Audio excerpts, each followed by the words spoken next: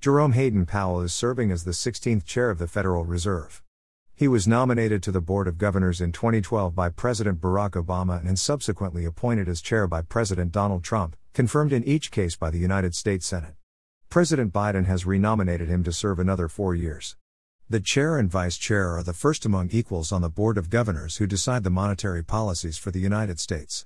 Just as the president is elected every 4 years, the president can renominate the chair and vice chair or choose someone else to serve 1 year after the election. Mr. Powell is best known for coming up with new and novel ways to increase the nation's money supply. The Fed creates money by pushing a few keys on its computer to buy assets, such as U.S. government securities, bonds, from the federal government and securities from commercial banks.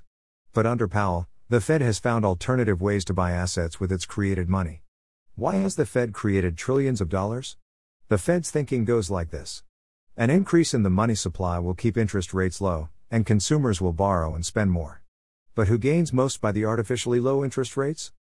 The Cantillon effect recognizes that the people who own the most assets benefit the most from low interest rates, and indebted people benefit the least. Indebted persons will become victims once interest rates increase, and Mr. Market will make it so. Persons who profit the most from money creation are wealthy individuals and big corporations. If corporations had invested this borrowed money in new plants and equipment, everyone would benefit from economic growth. But instead, executives used the money to purchase their stock to boost stock prices, which qualified them for generous bonuses. So the rising stock market is a facade, and it's fake, phony, and will end with a great crash.